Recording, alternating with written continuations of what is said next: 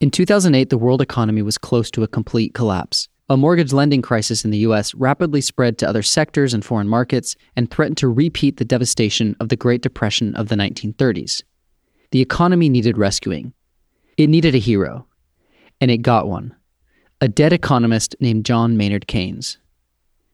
John Keynes was born in 1883 in Cambridge, England. He lived through the Great Depression and World Wars I and II, and he focused on designing ways to prevent future economic catastrophes. His ideas radically changed existing economic theories and empowered governments to intervene during moments of crisis. President Barack Obama and other world leaders drew upon Keynes's ideas when they were faced with the financial crash in 2008. They largely did save the global economy from catastrophe, and it was thanks to Keynes. Keynes believed that people had the power to affect the economy, and that by affecting the economy, we could create a more just and equitable world. Keynes was always looking for ways to improve things. But he was looking for ways to improve things in part so as to conserve them. His whole life, in a sense, stood for the power of an engaged intellectual. Welcome to Writ Large, a podcast about books that changed the world. I'm Zachary Davis. In each episode, I talk to one of the world's leading scholars about how one book changed the course of history. Today, I'm talking with Larry Summers, a professor of economics and a former president of Harvard and a former director of the National Economic Council in the Obama administration. I spoke with Professor Summers about John Maynard Keynes' The General Theory of Employment, Interest, and Money. Keynes' general theory was published in England in 1936, at the tail end of the Great Depression. Keynes' text challenged earlier beliefs about supply and demand and the value of governmental intervention. So it seems to me like part of what Keynes was doing with this work is demystifying the economy. What I understand is that previously with classical economics, a lot of the economists and intellectuals said, well, there's really nothing humans can do to impact the economy. We just have to wait for it to naturally unfold, that there's a naturalness to it. What was he saying differently? Keynes was a resounding anti-fatalist. He didn't believe that things had to be a certain way. He believed that the world was there and the world could be changed by decisions that people made, and that the decisions people made were a product of their thoughts, a product of their theories. He also rejected the idea, which often went with fatalism, that whatever happened automatically was for the best. That if people were unemployed, well, that was what was necessary to reallocate resources from one place to another place where they would be better used. It was a descendant of the idea that existed among the early economists that if there was a famine, that was unfortunate, but it was necessary to contain population growth and avoid a larger famine later. Classical economic theories understood the economy to be a naturally equilibrating system. Classical economists believed that supply and demand and prices were kind of like a system with a thermostat. If you think about a thermostat, when the room gets too warm, the air conditioner goes on and the temperature gets cooler. When the room gets too cool, the heat goes on and the temperature gets warmer. And so it's always pushed back towards equilibrium. In economic terms, this was the idea that production is a source of demand, that in order to buy something, a person has to produce a product that they can sell. According to this theory, boosting production will boost the economy overall. Keynes saw that that was not the way actual economies operated. He saw that there were financial panics. He saw that there were periods, often periods that lasted for a long time, of high unemployment. And he tried to think about why that was, and then to use that understanding to cause it to happen much less than it otherwise could. So at a high level then, what was his argument about how to actually address this supply and demand question?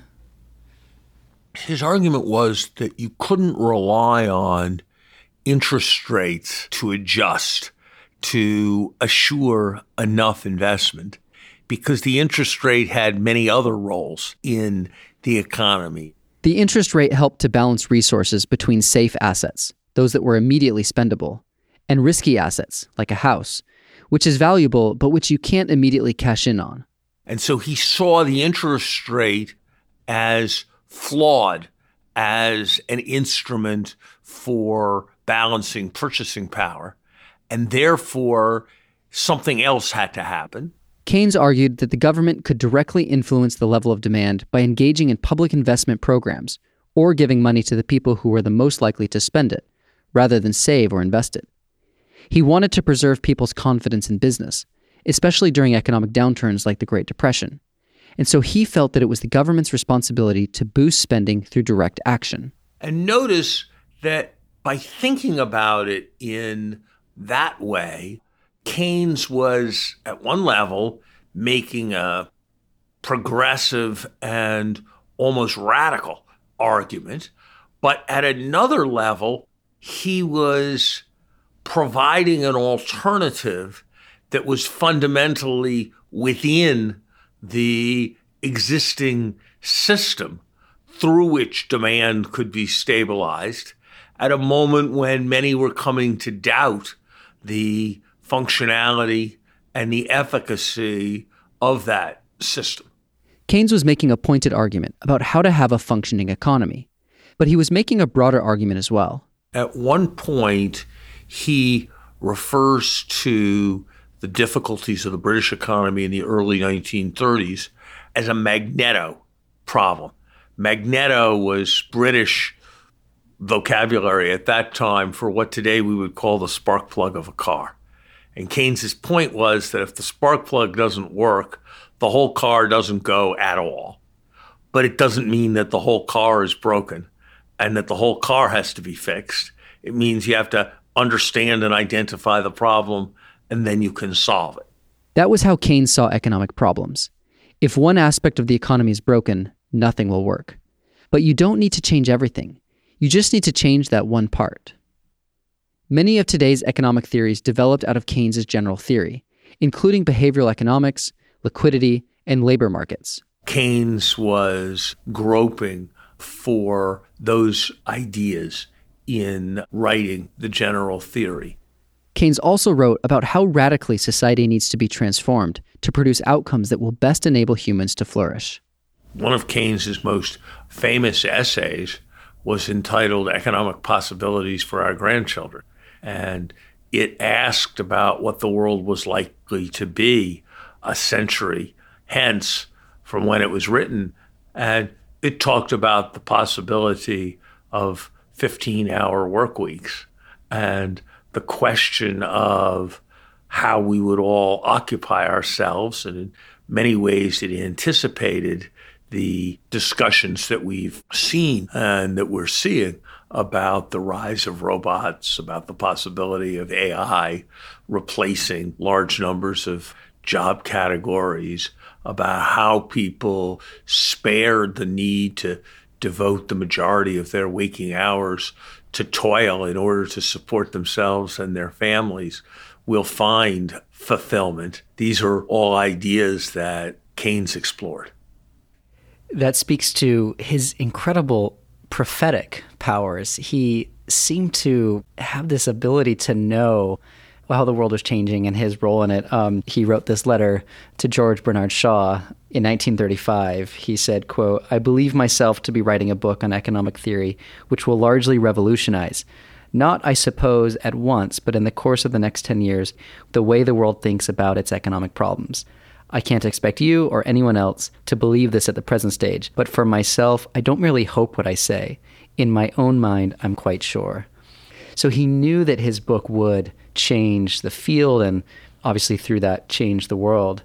What was its immediate impact in the 30s insofar as did his ideas make their way to governmental policy in various countries? I mean, popularly, I understand that the New Deal is partly an enactment of some of these ideas of sparking the economy through government programs.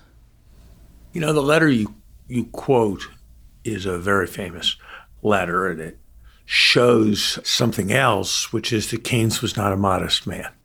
He was not a man who failed to appreciate how extraordinary his talents were, and he was not a man who believed in hiding his lamp under a bushel. He famously wrote, "Words should be a little wild, for they represent the assault of thought on the unthinking." And if you read even his expositions on questions of economic theory, the prose is always vivid. It is always enhanced by points being made with powerful imagery, with extensive use of metaphor and simile of a kind one doesn't usually associate with economic writing. Probably not the kind of thing you would read in an economics journal today. Certainly it's a very different impression to look at what Keynes wrote and to look at the typical issue of today's American Economic Review. So I think that it would be an exaggeration given the timing. Roosevelt having been elected in 1932 and the General Theory having been published in 1936, to say that the New Deal was an enactment of Keynes's theory. Though the ideas were things Keynes had hinted towards and written about and were very much in the air, in a sense, an important part of the message of the General Theory that if there's a sense that firms don't have any orders, nobody's walking into shops, that if the government just spends more, that will be good. That's a kind of natural common sense proposition that was actually more attractive to people in actual responsibility who knew little of economics than it was to those who'd had those intuitions trained out of them in economics classes. So Keynes's book changed economics at least as much as it changed economic policy. But I think the spirit of his writing and argument over time became profoundly important. So let's move now to the longue durée impact of Keynes.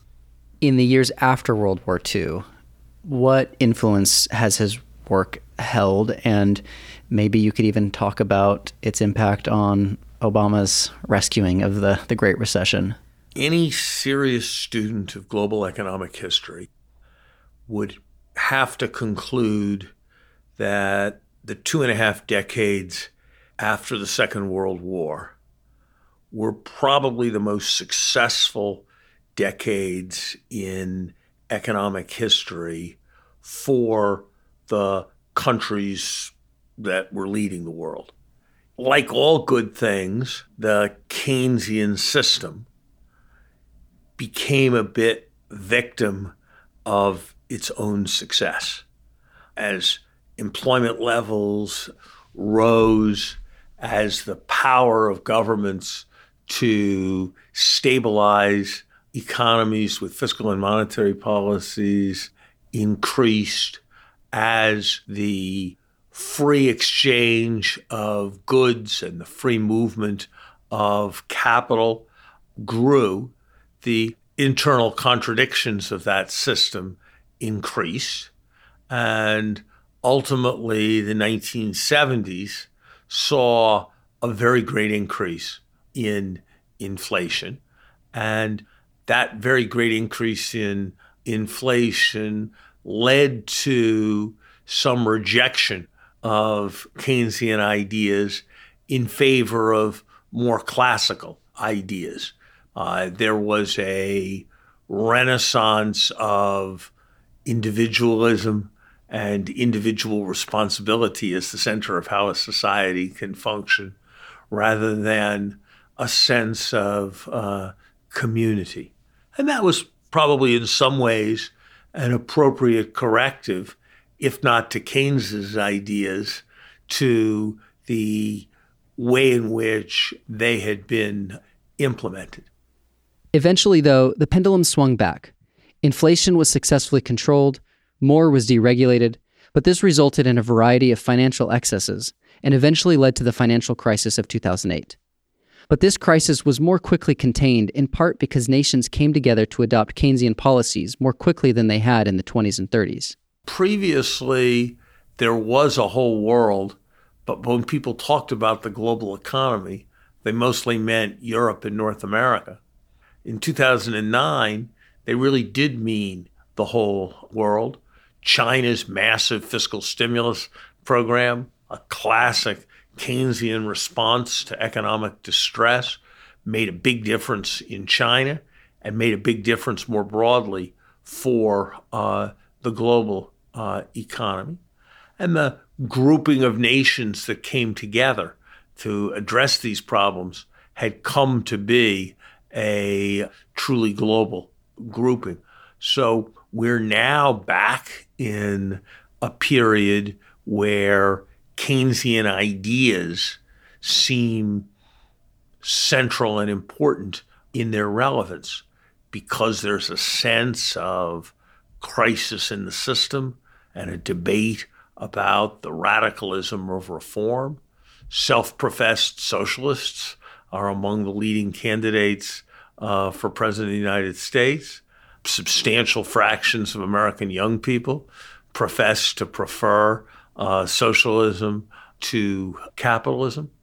There's a rejectionist spirit. It's there in Britain in the Brexit debates.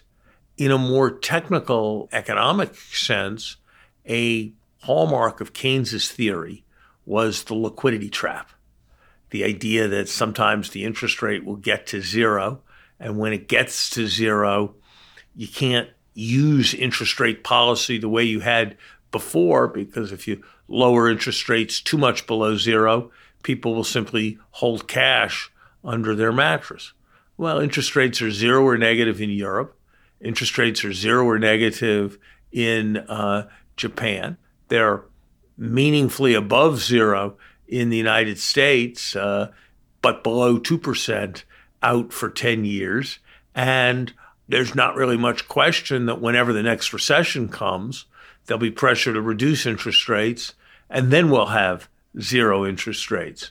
So in a technical sense, the whole world is either in Keynes's liquidity trap or is in the shadow of Keynes's liquidity trap. And that makes his ideas theoretically about how a system at zero interest rates function, his ideas practically about fiscal policy, the use of government spending and taxes, relevant in a way they didn't used to be. Let's move now to the final piece about his ideas about the future of work and the idea of leisure and how he envisioned where the economy should go. What were his predictions, and in what ways do you see us wrestling with some of his original thoughts about where the economy will go? Keynes thought that the world had, for thousands of years, lived in conditions that were defined by scarcity, and that people had to devote a large fraction of their waking hours to productive activity, the compensation for which would give them the wherewithal to live. And he saw progress in technology as changing that fundamentally to the point where society could fend for itself adequately without people devoting the largest fraction of their time to toil. He predicted a century hence, so that's a decade from now, that we would be working 15-hour weeks. And he saw that as a kind of golden age in which people would be creating works of art, enjoying the life of the mind, cultivating their relationships with others, not being engaged in strife and struggle. In some ways, he was very prescient. If you read what he writes, it has very much the character of much of what is said in Silicon Valley these days about all the technology is enabling and making possible. He didn't, I think, reckon importantly with what would happen in countries that, unlike the Britain of his day, were not at the cutting edge of prosperity. And so the kinds of challenges that are posed, for example, for Africa in this era were largely outside of his thinking. He didn't devote himself to questions of internal distribution and would the rewards of this new world where people could only work 15 hours a day and vast incomes and wealth could be achieved, would that naturally be split in some fair way? Or would a small number of the most energetic, creative, and ruthless, the Gateses, the Bezoses, the Jobs, end up with a disproportionate claim on all of that output? And how would a world where many people were dependent on the charity of a few be governed, and what kind of social cohesion did it maintain? These were not issues that were a focus of his. So besides the substance of Keynes's writings, you mentioned that you found him as a person pretty inspiring. Can you tell us why you think he's a figure we should look to? He was someone who seems like he woke up every morning trying to make a difference, whether it was influencing the debates over the great issues of the day, whether it was promoting arts and culture, whether it was cultivating his own aesthetic and intellectual appreciation, whether it was editing the leading economics journal of his day. He was always trying to do things that mattered. And he managed to live a life of mattering almost every day. He had a philosophy about something that's always been very important to me, the idea of engaged intellectualism. On the one hand, he wanted to understand, he wanted to contribute ideas. He famously wrote that it was ideas more than anything else that made a difference, that what statesmen said and did was the distilled frenzy of a defunct academic scribbler. On the other hand, he understood that ideas could be for little without those who would express them powerfully and bring them into the world in convincing ways. And so it was that commitment to engaged intellectualism that was, I believe, a great strength of Keynes. And is there anything from his biography that you can point to as what contributed to this kind of unusual orientation in the world? I think it was the fact of a prodigious intellect living through such tumultuous times. If he'd lived at a different time, he might have been happy to be the most brilliant thinker at Cambridge. But being interested in economics, seeing through the First World War, seeing through the tragedy of Versailles, seeing the gathering forces and ultimately the Depression and then the Second World War, I think it forced him into the big world. Writ Large is produced by Galen Beebe, Jack Pombriant, and me, Zachary Davis. We get help from Liza French. Our theme song is by Ian Koss, and our branding is by Dan Pecci. We're a member of LitHub Radio. Writ Large is a Lyceum original production. Join our discussion room in the Lyceum app to share your thoughts and hear what other listeners are saying. You can also find us on our website, writlarge.fm. There, you'll find transcripts, links to the books we discussed, and more information about today's guest. Thanks for listening. See you next time.